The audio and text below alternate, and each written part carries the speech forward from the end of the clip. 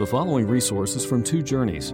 Two Journeys exists to help Christians make progress in the two journeys of the Christian life, the internal journey of sanctification and the external journey of gospel advancement. We do this by exporting biblical teaching for the good of Christ's church and for the glory of God.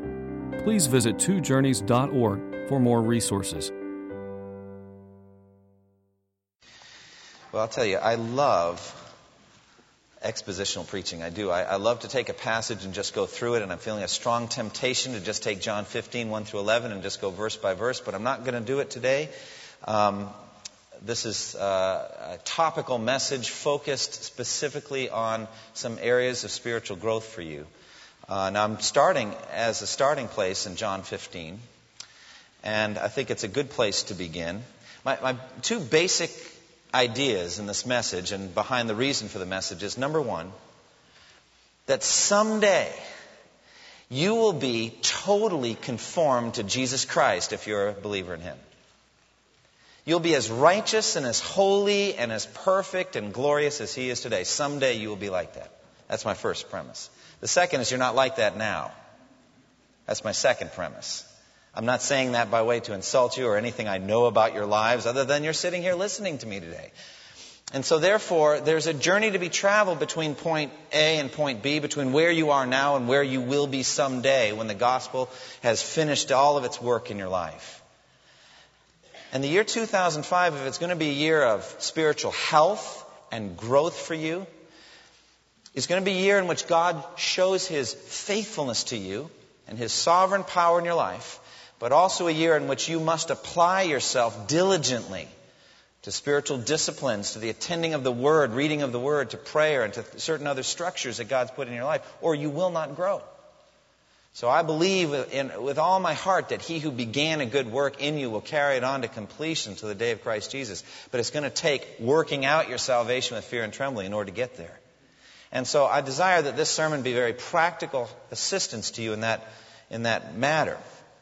Now, John 15, 1 through 11, the vine and the branches, is a marvelous place to talk about spiritual growth.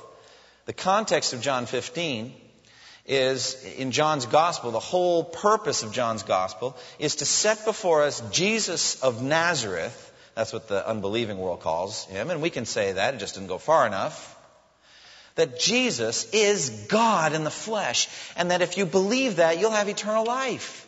That's the whole purpose of John's Gospel. What a powerful book. It's written so that believing that Jesus is the Son of God, you might have eternal life. In John 20:31 it says, "These are written that you may believe that Jesus is the Christ, the Son of the living God, and by believing you may have life in His name." So this is the overall goal. But there's a second theme to John's Gospel.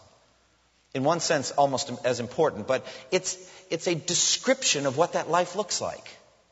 There is woven through the 21 chapters of John's Gospel a description of what eternal life will look like. Just running through the chapters, it's like in John 2, like a superabundance of high-quality wine at a wedding banquet. Or in John chapter 3, it's like being born again by the power of God. Or in John 4, it's like having a spring of water inside you welling up to eternal life, which you can drink anytime you want. Or John 5, like being paralyzed for 40 years and then suddenly able to walk by the power of God. Or in John 6, to have a never-ending supply of heavenly bread you can just feed on whenever you want, spiritually in Christ. Or John 7, like having a river of living water flowing from you outward to others. Or John 8, having the light of the world so that you never walk in darkness but have the light of life. And John 9, like being born blind. You never saw that light before, but now suddenly for the first time in your life you can see color and the spectacle of the created world that God has made. And that just by Jesus spitting and making mud. In John 10, it's like having a good shepherd who takes care of all your needs and protects you from all harm and will never let you go until you are finally in His presence saved. John 11, it's like being dead for 4 days and hearing Lazarus rise and you're alive. I could go on. I just love John's Gospel. Isn't that marvelous? All the beautiful things there are in there. But it's just a sense of what eternal life is like. In John 15, it's like being connected to an eternal vine. And life-giving sap just flows through that vine right out through you into fruit. full fruitfulness, a lush and lavish vine. That's the picture in John 15. Jesus wants you to be fruitful. And as a matter of fact, we go so far, just based on principles in John 15 that you heard, if you are not fruitful in the way he thinks of, if you're not fruitful the way he considers fruit, you're not a Christian. This is not an option. You must be fruitful. And so, John 15 tells you the secret of fruitfulness. And there's a role for everyone. There's a role for the Father, the Heavenly Father. He is the vine dresser. He's the gardener. He's the one active in your life. Interestingly, another one of Jesus' parables, the Father is portrayed as the owner of the vineyard, somewhat of an absentee landowner, and he rents it out to others who are going to look after its day-to-day operation. But here, he is looking after its day-to-day operation. He's the vine dresser. He is all over your life. And not just your life, but the life of the whole church. He's the vine dresser. He's looking after you. And what does he do? Well, he does two things in the vine. He cuts off every branch that bears no fruit, and it withers in a pile and it's burned. And also he prunes every branch that is fruitful so that it will be even more fruitful. Those two things the vine dresser is doing. Now, Jesus' role is to be the vine. He is the vine. He's the source of life. He is just drawing up, sucking up the moisture and the nutrients from the soil, and through him all of it flows out to the branches, and without that no fruitfulness is possible. If you're not connected to the vine, you can't bear fruit. It's a simple lesson in John 15. Must be connected to the vine. So Jesus' role is to provide you with strength and health and support and nutrients and water, everything you need for full fruitfulness. That's the Son's role, Jesus' role. Well, what is your role? Well, I don't know that it could be any clearer. It says again and again that you need to abide or remain or dwell or live or continue or persevere in the vine. It's a simple word. It just means you've got to stay with the vine. You've got to stay in him. Look what it says in verses 4 and following. He says, remain in me, and I will remain in you. Or abide, some translations give, or dwell. Remain in me, and I will remain in you. No branch can bear fruit by itself. It must remain in the vine. Neither can you bear fruit unless you remain in me. Now, what does it mean to remain in Christ? Well, earlier in John chapter 1, when Jesus is just beginning his earthly ministry, he's meeting his disciples for the first time. Those, I believe, that he meets in John 1 in the middle section there were John the Baptist's disciples. You know, and John the Baptist points and says, behold the Lamb of God who takes away the sin of the world. And then he points his own disciples, go follow him now. He's the one. And so they go and they follow after Jesus, literally, physically follow after him. And he turns around and says, what do you want? And they say, Rabbi, where are you staying? And he says, come and see. So they remained. It's the same Greek word. They stayed with Jesus that day. It's about the 10th hour. Now you're thinking, boy, if it were that easy, I'd love it. I'd love to eat with Jesus and, you know, sleep and walk and talk and work and just have him physically there all day long. Wouldn't that be wonderful? But that's the same word. The idea is live your life with Jesus. Moment by moment, live with him. Stay with him all day long. Go to bed. Wake up the next day. Do it again. Walk with Jesus. And Jesus says, you must abide in me. But the thing is, we can't. Not the way they did. Not in John 1. He's gone on up into heaven. He's in the heavenly realms. He's at the right hand of the Father. He's interceding. He has sent the Holy Spirit. So our abiding in Christ is going to be of a spiritual nature. And so he points us to the Word and to prayer. He says, I am the vine and you are the branches. If a man remains in me and I in him, he will bear much fruit. Apart from me, you can do nothing. If anyone does not remain in me, he is like a branch that is thrown away and withers. Such branches are picked up and thrown into the fire and burned. If you remain in me and my words remain in you, ask whatever you wish and it will be given you. This is to my Father's glory that you bear much fruit, showing yourselves to be my disciples. And so here it is. To abide or remain in Christ, you've got to have his words abiding in you. You've got to take in the Word. You've got to just be feeding on the Word. And you need to speak to him in prayer. Ask whatever you wish and it will be given to you. This is an abiding, remaining. And out of this will flow fruit. Now I bet you're wondering, what is fruit? You're thinking, I'm not going to be a conquered grape, am I? Is that what's going to come out of my life? No, that's not it. It's spiritual fruit. I've never forgotten what John MacArthur said about fruit. I think it's a good characterization that there's two different kinds of fruit that God builds in your life. One of them is attitude fruit and the other is action fruit.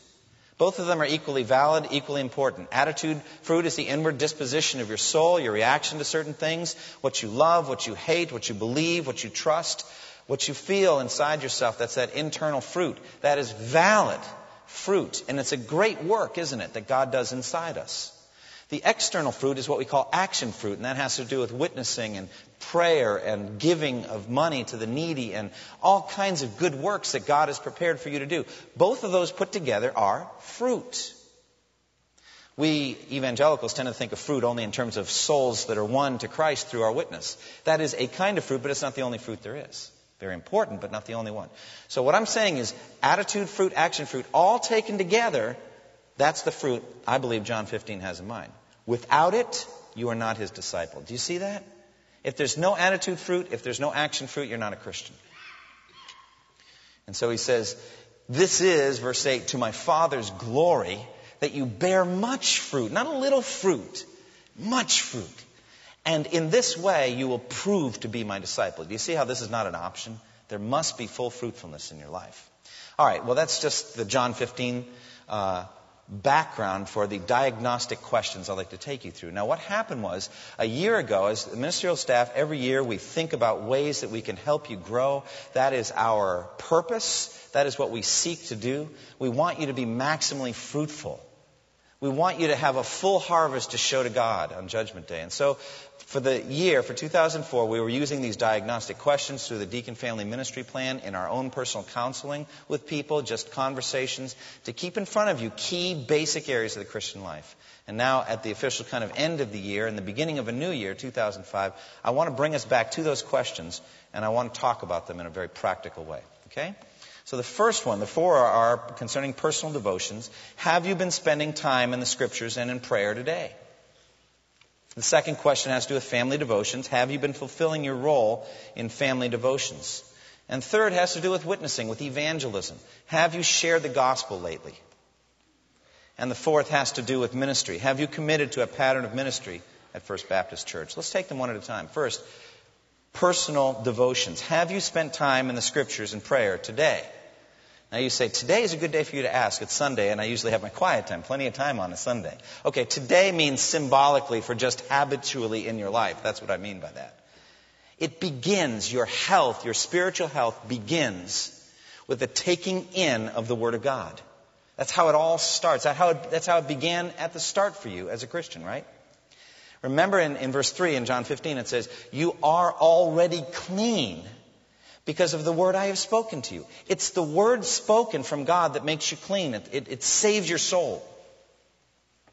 Interestingly, it says he prunes every branch in me so it'll be even more fruitful. The pruning, literally, it says cleans. He cleans every branch in me. So, in other words, the word's going to keep working in you. Just like you were justified by the word, you're going to be sanctified by the word. You were originally brought into a right relationship with God through the believing of the gospel. So you're going to keep growing as a Christian by hearing the word, by believing and understanding it, right? Well, in order to do that, you have to be under the ministry of the word. And this little time of 2 hours that we have this morning is not enough. 2 hours, that's a joke, okay? We're not going to be here for 2 hours. You can see how little time we have. I have about 35 minutes or so. I can't compete, nor do I desire to compete with the 35 minutes or an hour that you spend in the Word every single day. That is God's avenue of discipleship in your life. Are you taking the Word in? Are you reading it? Are you meditating on it? Are you memorizing it? Are you feeding on it? Faith comes by hearing the Word. Are you growing in faith by taking the Word in? Are you having a regular quiet time? That's what I'm focused on here. Now, the top priority then in your Christian life is hearing God speak to you today by means of the Word. It's top priority. Just like we've been learning in the book of Hebrews, which we're studying in the evenings, on Sunday evenings. It says in Hebrews 3, so as the Holy Spirit says, today if you hear His voice, do not harden your hearts. How do we hear but except by the Scripture? He speaks to us. And so we learn and we feed on it. And when we take it in, we don't harden our hearts, but we do what it says. An obedient, faith-filled hearing of the Word, that's what I have in mind. So you've got to take in the Word today. But it's not enough just to take in the Word, to hear the Word. You also need to speak back to God in prayer. And so the two of them are the two basic components of a quiet time. Taking in the Word, you're hearing from Him, He's speaking to you, and then you're speaking back to Him in prayer. Ask whatever you wish, and it will be given to you. That's what He says. If you abide in me, or remain in me, my words abide in you, ask whatever you wish, and it will be given you. So what do you wish for? Well, I wish for spiritual health and growth for you folks. That is so much more valuable than any of the things that we could wish for in a material realm. We want spiritual health and growth for ourselves, our family, for people around the world. And so ask whatever you wish, and it will be given to you. So we're going to take in the Word, and we're going to pray. Now, what I have in mind here is what we call a quiet time. I'm not talking about listening to sermon tapes while you drive. That's part of it, saturating the mind and all that. Or those quick little prayers that you pray at certain moments through the day. That's so vital. But I'm talking about a concentrated time like Jesus did early in the morning, getting up a great while before it was dawn, it says in Mark's Gospel, and meeting with His Heavenly Father. You're doing nothing but the Word and prayer during that time. You've got to do it. It's essential to your spiritual health. And I do advocate that morning's the best time. I don't think it's in the Bible, but someone once said an ounce of prevention is worth a pound of cure. I think it's Poor Richard's Almanac, Benjamin Franklin, right? What would you rather have? A spirit-filled day in which you're so fruitful and you don't miss any of the things that God had for you to do because you're sharpened and alert because of your morning quiet time in which you're going through all that. Or a time at the end when you kind of clean it all up and ask God a lot of forgiveness and just get right with God at the end of the day, right? I think the morning quiet time is the way to go. Evening is a great time as well to pray and to, concentrate your mind just as you're going to sleep, and that's fine. But I'm really advocating that you get up earlier than you've been perhaps, and have a time with Jesus. Now let me ask the diagnostic questions that we gave at that time a year ago. How many times have you met with the Lord for personal Bible study and prayer in the last 30 days? How many times? What grade would you give your devotional life right now? If you had to grade it, what grade would you give? If you looked at Scripture and your intake of Scripture, what would you say is your biggest weakness in personal scriptural intake and fervent prayer? What would you say is your greatest strength? What are you doing well? What's going well in your life that you can give God thanks for? Do you keep a scripture notebook in which you write down notes of things that focus your mind on the Word as you're taking it in? Do you have a year-long plan for Bible reading? Do you have a strategy for what you want to do in the year 2005? What you want to read? Do you want to read through the whole Bible in a year? Through the whole New Testament? Do you want to concentrate on maybe 5 key books and just really work them? All of those things are fine. Just whatever God's leading you. Have a plan for reading the Bible. Have you committed yourself to memorizing any Scripture this year? Did you commit yourself to memorize Scripture last year and got going well but didn't keep up with it? Is there a fence that's kind of broken down in your pastor that needs to be reestablished? Go back and do it again. God's given you time. Make use of it. Do you keep a notebook for intercessory prayer needs? Sharpening your intercessory prayer life so that you keep track of things that you pray for to find out whether God was faithful and to keep praying for brothers and sisters in Christ.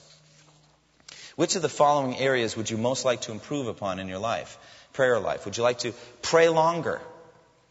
You pray too short, maybe. Would you like to pray more fervently with greater depth? Would you like to show more compassion in prayer? When you see a great need like we've seen in the daily news, in the newspaper, in the nightly news, does that draw you into prayer? And if you say no, then say, Lord, I need more compassion. I don't seem to have enough compassion for people whose lives are being shattered. I need to grow in compassion, the way that Paul was compassionate on his own people who didn't believe in the Lord. Do you usually meet with the Lord in the morning or the evening? Are you willing to make a sacrifice to have a morning quiet time like Jesus did? What would you say is the biggest obstacle to your consistency in your devotional life? What's hindering you with your devotions? Find out what it is and overcome. What specific goals for growth in your devotional life would be reasonable to make? And are you willing to commit to the Lord that you'll reach these goals this year? So that's the first question. Are you being faithful to have a quiet time daily? Secondly, how about family altar time or family devotions? I believe the family is the essential building block of church and of society. It's the first thing that God instituted in the Garden of Eden. And a family is a husband and a wife. You're a family if you're married and you don't even have children. And so you can start patterns of family devotions even early in your married life. But I think that there is a concentrated attack by the devil on the family. I think we who are believers, who know the Word of God, we can see how so many of the devil's attacks focus on the family unit, husband-wife relationship, parent-child relationship. The family is essential. And I'm not saying that a family altar time, a consistent family altar time, will solve all your problems. I'm not saying that, but I'm saying it is foundational to a growing family spirituality that's essential. Now, what is the family altar? Well, we take this language from the Old Testament when the patriarchs like Noah, getting off the ark, he builds that altar and immediately sacrifices some clean animals to the Lord. Or we see Abraham establishing an altar in every place that he went in the Promised Land. So he's establishing that altar. And so Isaac in Genesis 22 said, here's wood and fire, but where's the sacrifice? He knows very well what's going on. He sees his father in a regular pattern of worship to the Lord, family worship, the family altar time. Now, I am not in any way, I'm actually exhorting you not to build a physical stone and earth altar and sacrifice animals. We're not doing that. This is spiritual. It's a time in which the family gathers around the Word and prayer and worship together as a family. And the question is, have you been fulfilling your role in that? Now, I know that it's busy. I know if you've got kids, a growing family, other issues, I know it's a busy time in your life. My opinion, all the more reason to have it and to do it.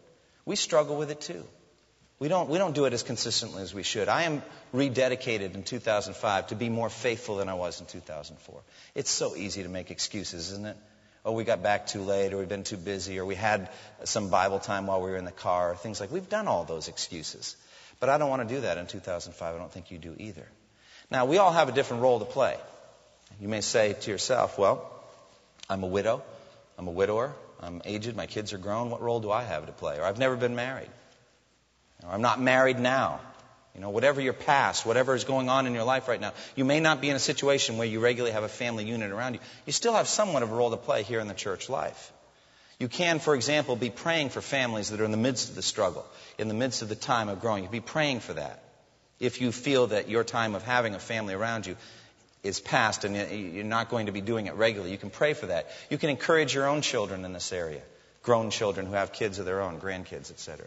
You can set an example or disciple younger folks who are just beginning to go through it. The older folks can do that. But for those of you that are going through it, you have different roles to play too. Fathers, it's your responsibility to take the lead in this area, to initiate, to be the one to say it's time for our family altar time, to sit down, to open the Bible, put it on your lap and lead. And wives, it's for you to show a loving and godly submission to the husband's leadership in the spiritual life. And to take his place when he's on the road and not able to be there, to continue on, to lead in that way when he can't be there. So that the husband and wife are working together beautifully and set an example for their children. And children, you have a role to play too, to look forward to and to enhance the family altar by your joyful participation, to make it everything that it can be.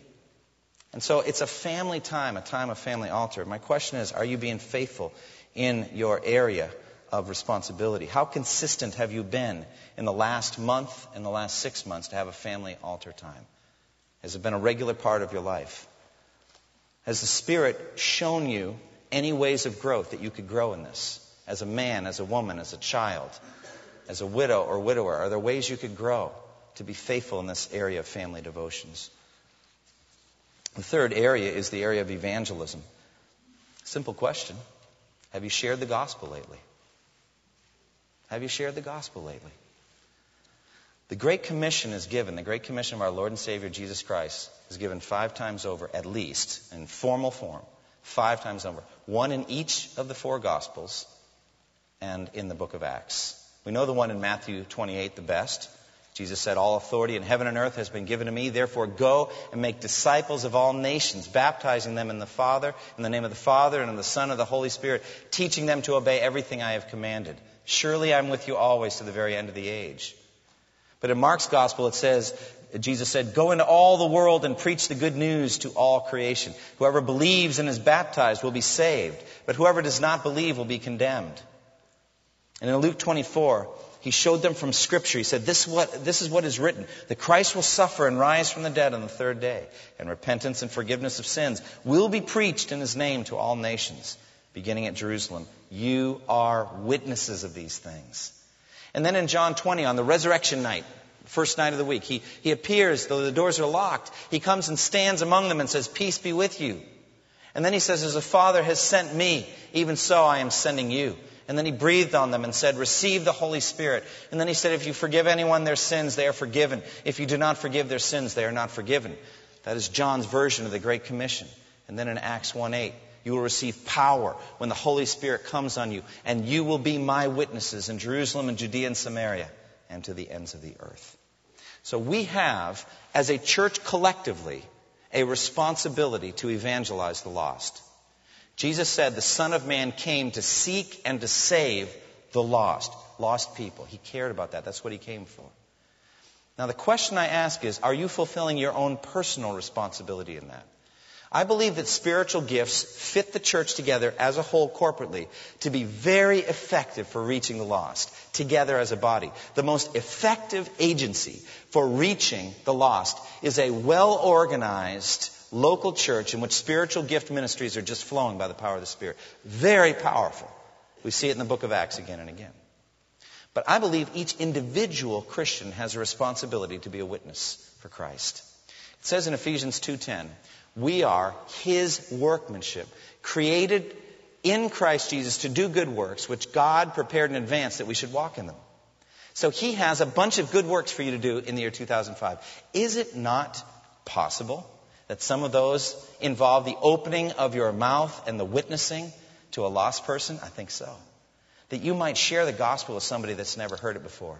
And I believe that there are certain people that only you can reach in a specific way. That you can have a witness and an impact because you have been shaped and prepared for that witnessing opportunity.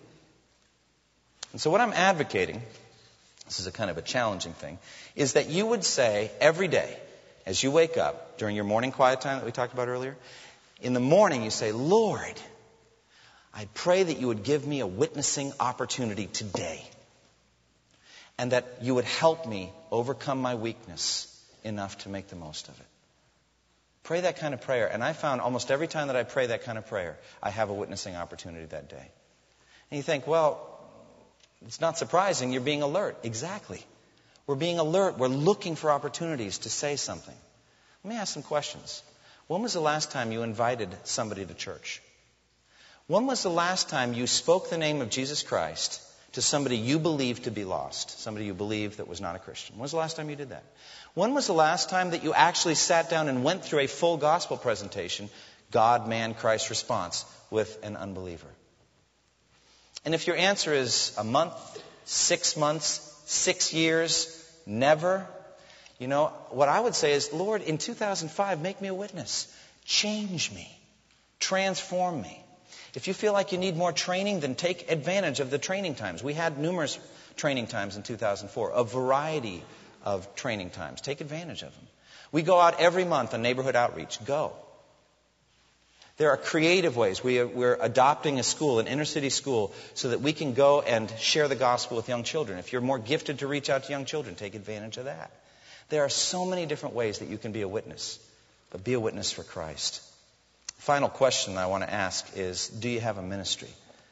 Have you committed to a pattern of ministry at First Baptist Church? Now, I think there are two different kinds of ministry you can have in a local church. One of them is what we call a spiritual gift ministry, and the other is just general servanthood kind of ministries. Both of them need to be part of your life. Now, what do I mean by spiritual gift ministry? Well, every Christian, every believer in Christ has a spiritual gift package. It's mentioned in 1 Corinthians 12 through 14. It's mentioned in Romans 12. It's mentioned in Ephesians 4, in 1 Peter 4. These are important sections of Scripture that talk about how God has uniquely fitted you for a ministry. Maybe your gift is teaching. Maybe it's encouragement. Maybe it's administration. Maybe it's giving. Maybe it's faith. Maybe it's prayer. Maybe it's a combination of some of those in a marvelous way. I think there's as many different combinations as there are Christians.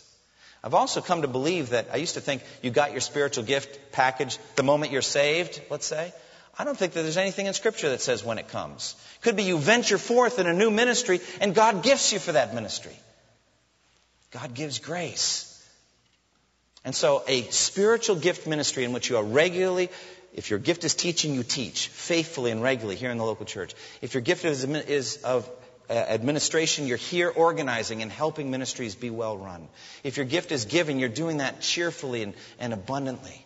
You're using your gift here at the local church. That's one kind or style of ministry. The other is what we call general servanthood kind of ministries, We have a lot of events here and a lot of things in which just general things need to be done.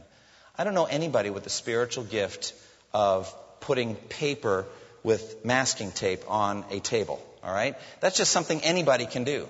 Or cutting up food into small portions so that there's, a reasonable amount for everybody. Or cooking covered dish or any of these things. Or folding pieces of paper for an outreach. These are things anybody can do, and we need people to do those kind of things.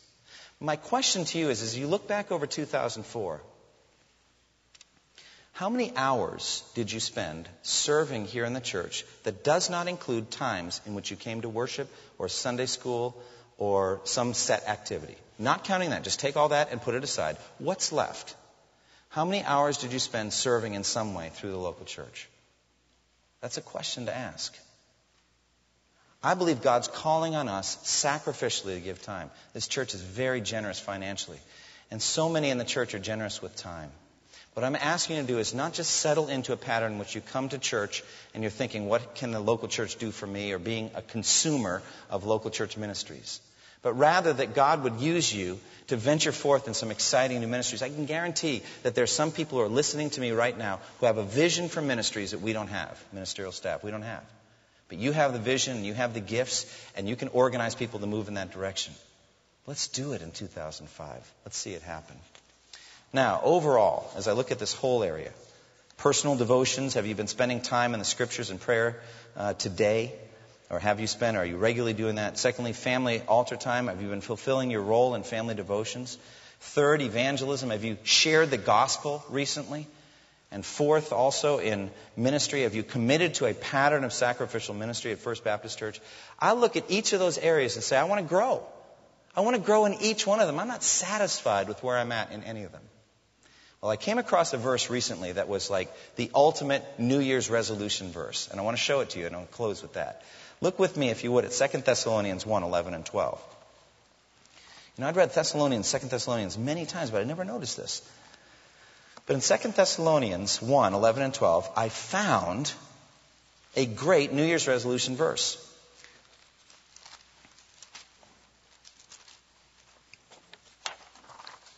And it says this, 2 Thessalonians chapter 1, verse 11 and 12. I'm reading here in the ESV.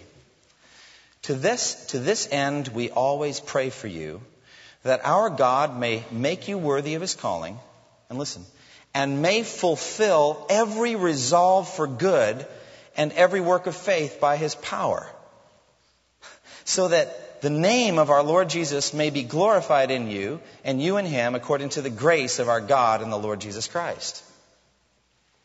Look at that, right there in verse 11. That God may fulfill every resolve of good inside you. The other translations, every good intention or every good plan that you may have. Do you have any for 2005? Any good resolves or good intentions? May God fulfill it in you. May He make you ambitious for spiritual growth for yourself and for the church in 2005. May He give you wide-ranging resolves, and may He fulfill them by His great power and for His glory. Resolve to grow. Resolve to grow in your personal quiet times, in your family altar times. Resolve to grow as a witness for Christ, and resolve to serve here in the church. And may God fulfill it. Thank you for listening to this resource from twojourneys.org. Feel free to use and share this content to spread the knowledge of God and build His kingdom. Only we ask that you do so for non-commercial purposes and in accordance with the copyright policy found at twojourneys.org. Two Journeys exists to help Christians make progress in the two journeys of the Christian life, the internal journey of sanctification and the external journey of gospel advancement. We do this by exporting biblical teaching for the good of Christ's church and for the glory of God.